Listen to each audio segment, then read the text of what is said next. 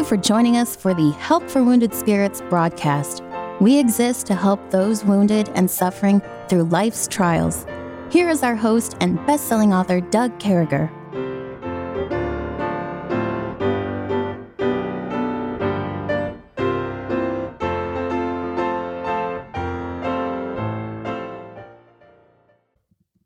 Great to be back with you. We certainly hope this finds you well and in the arms of our Lord and Savior, Jesus Christ. He alone is worthy. He alone is the reason we're here today, the reason we're tuning in this broadcast. I just want to shout out to you and encourage you again. If you haven't taken an opportunity to rate us or send a note to your local radio station, however you're listening to us, we would be really honored if you could take the time to give us a 5-star review. Or contact your radio station and say, hey, we really like those guys. And can you keep this thing coming on for us? We would be quite honored if you would do that. So we've been continuing on with a exegetical verse-by-verse study of the life of Christ. We find ourselves today in the book of John, chapter 19, 33 and 34. Just before we get going with that, I want to say good morning to Kevin. How are you, brother? Good morning, sir. Major Carriger. Doing fine, sir. Tell us about your coach. Now, your coach, some money came in, about half the money came in, I guess. It needed more repairs, and tell us about that. Well, I appreciate that, Doug. By the way, they did a fantastic job. God was good to me. They, honestly, I'm at 11,000 of 18,000. That's where I'm at. And so whatever percentage that is, 2/3 or something like that. And yeah, it's kind of stuck in that holding pattern, but that's where we're at and wanting to get it paid off and look into the Lord. Yeah. So let's really pray about that for him, if you folks would. Remember that Kevin drives his home, so he doesn't rent a home. He doesn't own a home.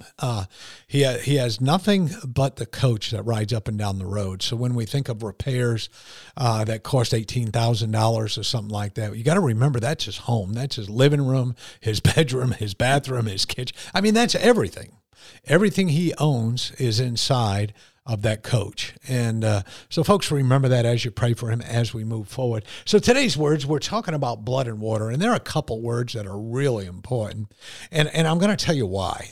And first, we talked yesterday that they didn't break Christ's legs. We remember that from the verses yesterday. I'm going to start a little different today. I'm going to start with the actual verses in John 19, 33 and 34. But when they came to Jesus and saw that he was dead already, they break not his legs. That's what we were talking about yesterday. They didn't have to break his legs. He's already gone. As Kevin gets ahead sometimes. I'm kind of proud of him. Oops. And anyway, you don't have to break someone's legs when they're already dead. And the length of his death and the work of God is in this next verse. And this verse has always kind of freaked me out. I'm just being honest with you.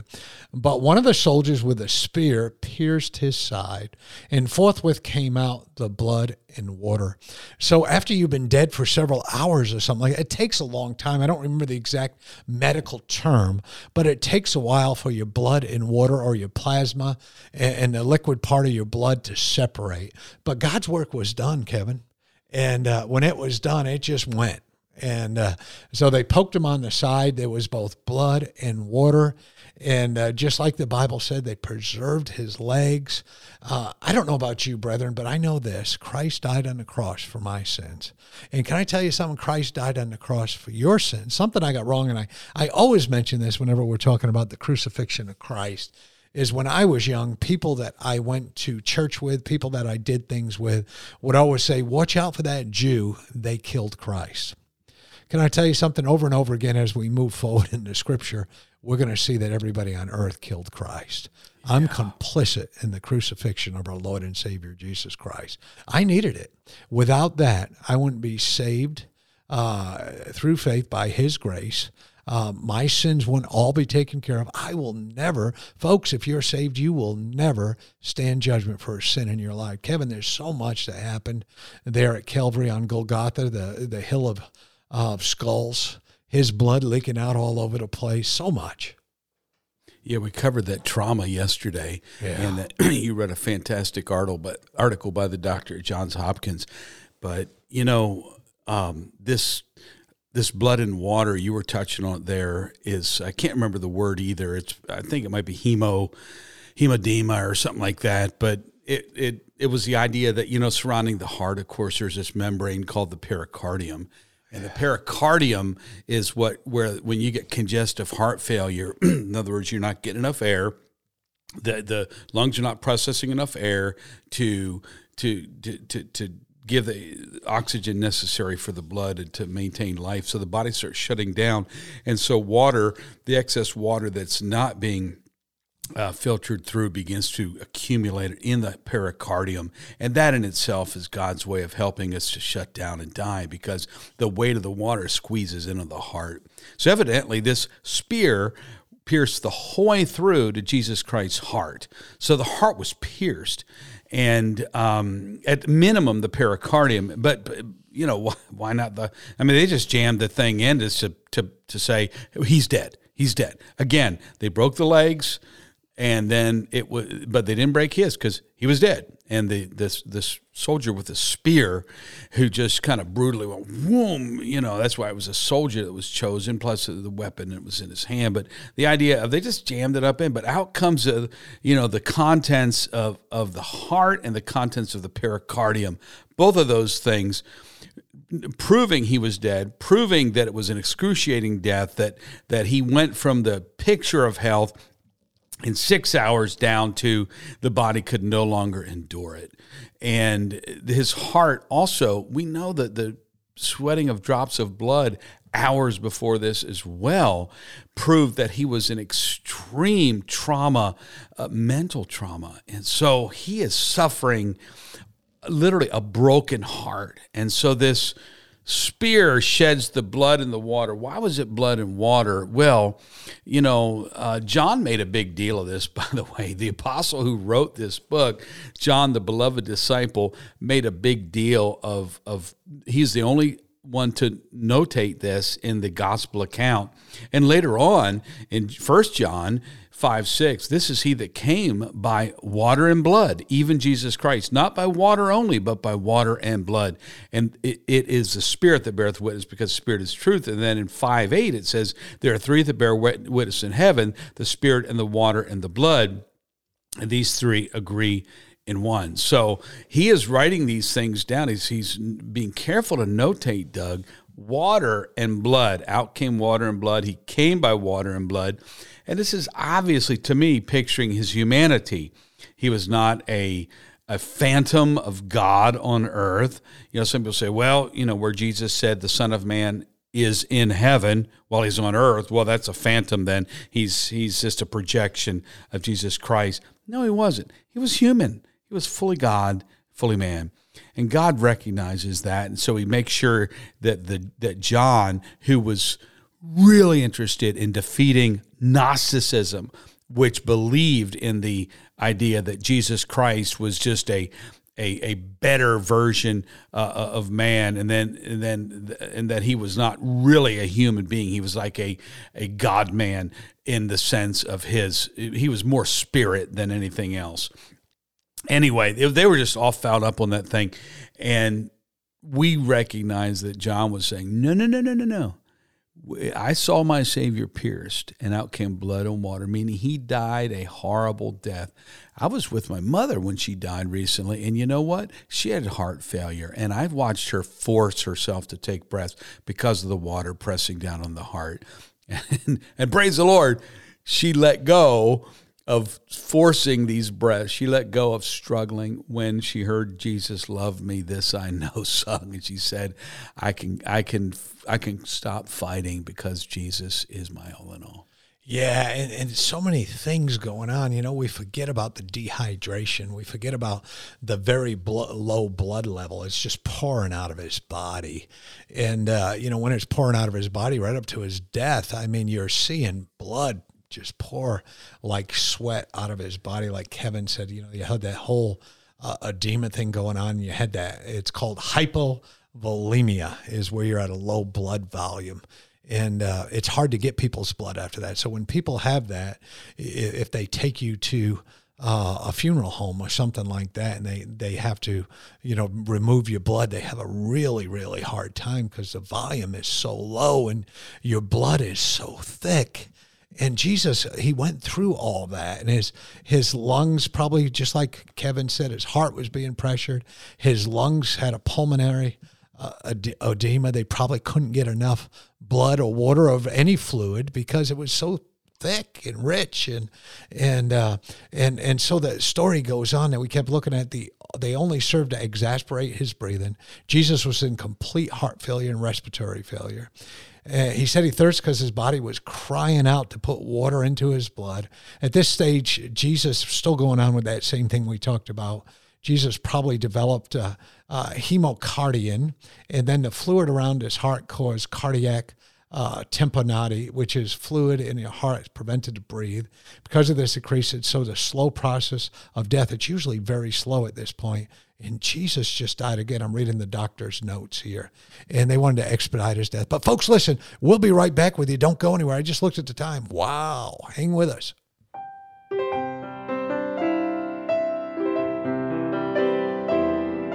Doug will return shortly. Meanwhile, you're hearing this music while radio stations are identifying themselves and broadcasting advertisements.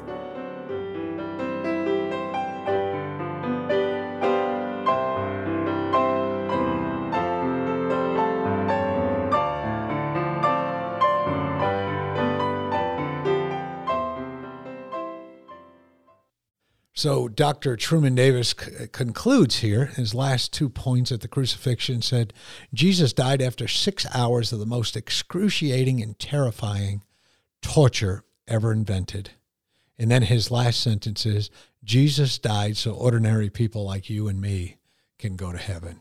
And that kind of tells it all. And folks, as we move forward, continuing on with the life of Christ, we read these verses again. We're going to dig into them just a little bit deeper now. And the Bible says over in the book of John, chapter 19, verses 33 and 34, but when they came to Jesus and saw that he was dead already, they brake not his legs. So there's no need to break those legs. But one of the soldiers with a spear pierced his side, and forthwith came out blood and water, all broken down, the pericardium, all those things, the lung. I mean, Jesus was, he died an agonizing death. I think, you know, some people look at Jesus on a crucifix. Some people think about the crucifixion to include me, and they didn't understand the severity. That's one of the reasons we covered that this week, the severity of the crucifixion. They don't understand just what was going on here. The pain was real. And again, I love the prophecy of his legs will not be broken. He's going to be crucified, and they always break legs to make him die quicker, but not our Lord. His legs will not be broken. And so instead, and then once they didn't break the legs, the guy's standing there with a spear. So let's go ahead and poke Jesus in the side. And immediately it resulted in everything coming out and all the fluids coming out of his body. So it fulfills prophecy. We have evidence of death when that soldier stabbed him. Some say, well, maybe he didn't die. You know, I've seen, there's conspiracy theories everywhere. And any theory that has a human name and is not from the Bible is not real. We don't name theology systems after an individual. We name it after the Bible, and it's all about God. And, in Christian theology, that whole blood flow again, the flow of blood and water on Jesus' side has been interpreted in various ways. They see it as a symbol of the sacraments of the Eucharist, some people do, a baptism, both of which are associated with cleansing and redemption. And again, it's something you usually don't see right away. It's still real bloody on one side. Greek words talk about having clear and a thick blood. It's weird how that all worked out. And here we are again, Kevin, looking at compassion and humanity. It's worth noting that the soldier's decision not to break Jesus' leg would act of compassion for him. And then making sure he was dead by poking him. And this is providing insights to the soldier's acts there at the crucifixion, emphasizing again the fulfillment of prophecy, the confirmation of Christ's death. It's real. We saw it. He was dead. He's 100% died as a human being. Now his soul didn't die. It went to heaven. God didn't die. He went to the right hand. He comes back down and visits us as we continue to go through Scripture. And he's coming back again. He's coming back in human form again, Kevin. And I'm looking forward to that. But again, this affirms the completeness of Jesus' sacrifice and for our forgiveness of our crazy sins, brother. Yeah, the completeness of his sacrifice. I'm stuck on this whole thing, Doug, that a few hours before this, he was in top physical condition. He was at the prime of his life. He was 33 years old. They say that's the prime. And I think God chose him at that time. God chose his suffering at that time as an example to us of what we would consider a waste. Why keep yourself healthy? You're going to die. I think a lot of people in apathy from trauma say, it's all waste. Life's just a waste. Then you die. That whole dark period. That's a big temptation. Jesus Christ did not do that. He kept himself. He didn't want to just slowly die before his death. He didn't want to lose his health. He kept himself in shape. And we talk, Doug, sometimes about going to the gym and that kind of thing. And it's a wonderful thing to keep yourself, even though you're going to die, in condition where God can use you. And I'm kind of hanging out on that thing. And I'm also hanging out on how traumatizing it is when you realize, I've entered into the period that will result most likely in my death. That's part of trauma too. Grief, call it the end of life struggle. When you realize, you know what? I've got a bad diagnosis. The doc said that I've got throat cancer. The doc said I'm going to die.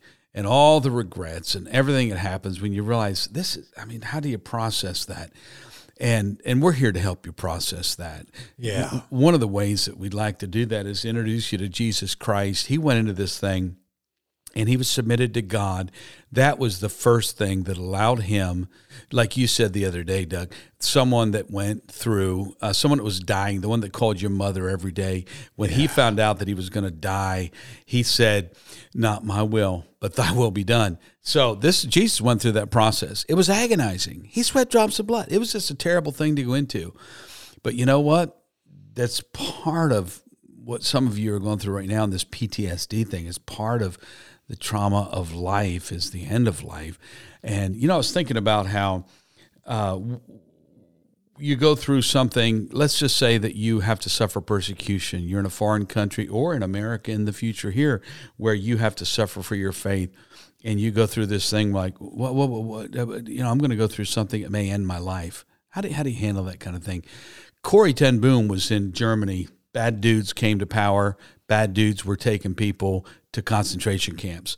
And she went with her family, and they all kind of split up, and she was with her sister in the same camp. I forget her sister's name, Corrie ten Boom's sister, but the sister died in the concentration camp. That was real hard on Corrie ten Boom.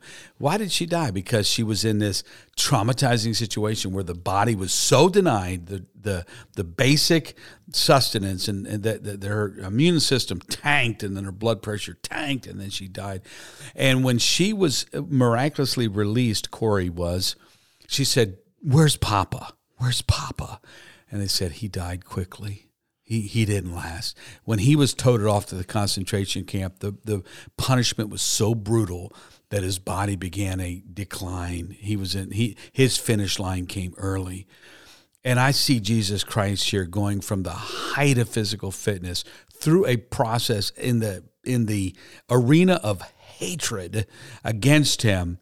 He opened not his mouth. He took it. And Doug, when worse comes to worse and people are going to send me off to heaven, I want to go like Jesus went on the victory side. Yeah, on the winning side. I never mentioned this episode. The words are reliable witness, and everything Christ went through, fulfilled in prophecy. Everything that said was going to happen, happened.